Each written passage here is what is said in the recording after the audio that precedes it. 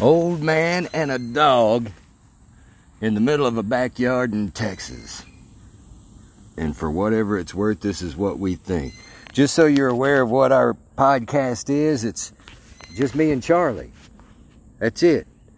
There's too much stuff that we do in the public eye that I guess somehow or another turns out to be other people's work. So this is ours. And I want to talk about Kamala Harris and the Bible.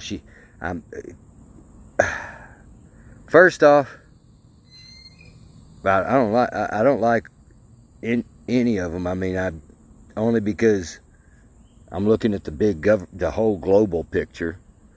But Kamala, the other day, you know, she's doing this vaccine tour. She's out selling that. Never mind, you know, the stuff that she was put in charge of the southern border crisis. Oh no,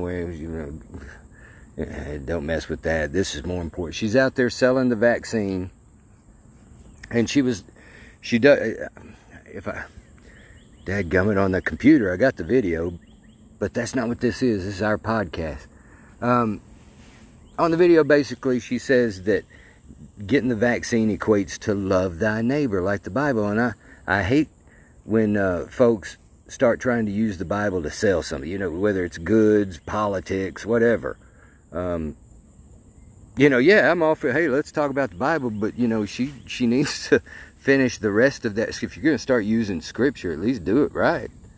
There's more to that, you know, as you love thyself, right? If you love thyself. So if you love yourself enough to get the vaccine, whatever. Because I'm not going to sit here and try to tell anybody one way or the other. Because nobody's perfect. Nobody. Well, I'm perfect.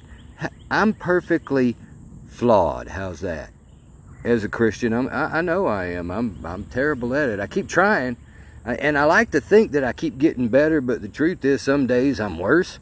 I think we're all like that. We just try to do the best we can to help other folks and be good. But Kamala or any of them folks over there on the left, you know, trying to use Scripture just kind of upsets me, because I look at the big picture. I'm trying to look at the truth from all sides. I'm not saying Democrats, because Republicans are just as bad. I mean, people are flawed. Everybody. Nobody's perfect. And these vaccines, I'm not telling nobody what to do, because, I mean, you know, and I saw this on, I guess it was Twitter. Somebody talking about, oh, well, you're only pushing it because Trump created the vaccine. Trump didn't create. Some scientists got together and created a vaccine in a couple of months. Never mind these other viruses, you know, 20, 30 years, you know, they hadn't figured that out yet. It was Trump scientists that come up with it, somebody said. Well, it's Biden scientists that don't know if we need boosters or not. So, explain that. So, it's got nothing to do with any of that. It doesn't. If you want to get the vaccine, this got to be a quick podcast, because quite honestly, I went to Sam's Club and got one of them, well, I got a freezer full of them, but I got a pizza in the oven.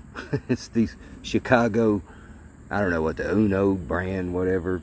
I got addicted to them. They're like little pizzas from Sam's, but so got one of them in the oven. But yeah, I just using, and that's the thing. I'm all for it. Go get the Scripture, use the Scripture, use it all, but use it correctly too. You know, I mean, there's a whole story that goes with most of that stuff, because that just, especially with politics, it bothers me when somebody, you know, takes a piece of Scripture and tries to turn it into something, you know, oh, well, look, I can make the Bible say that, you know, cocaine is good.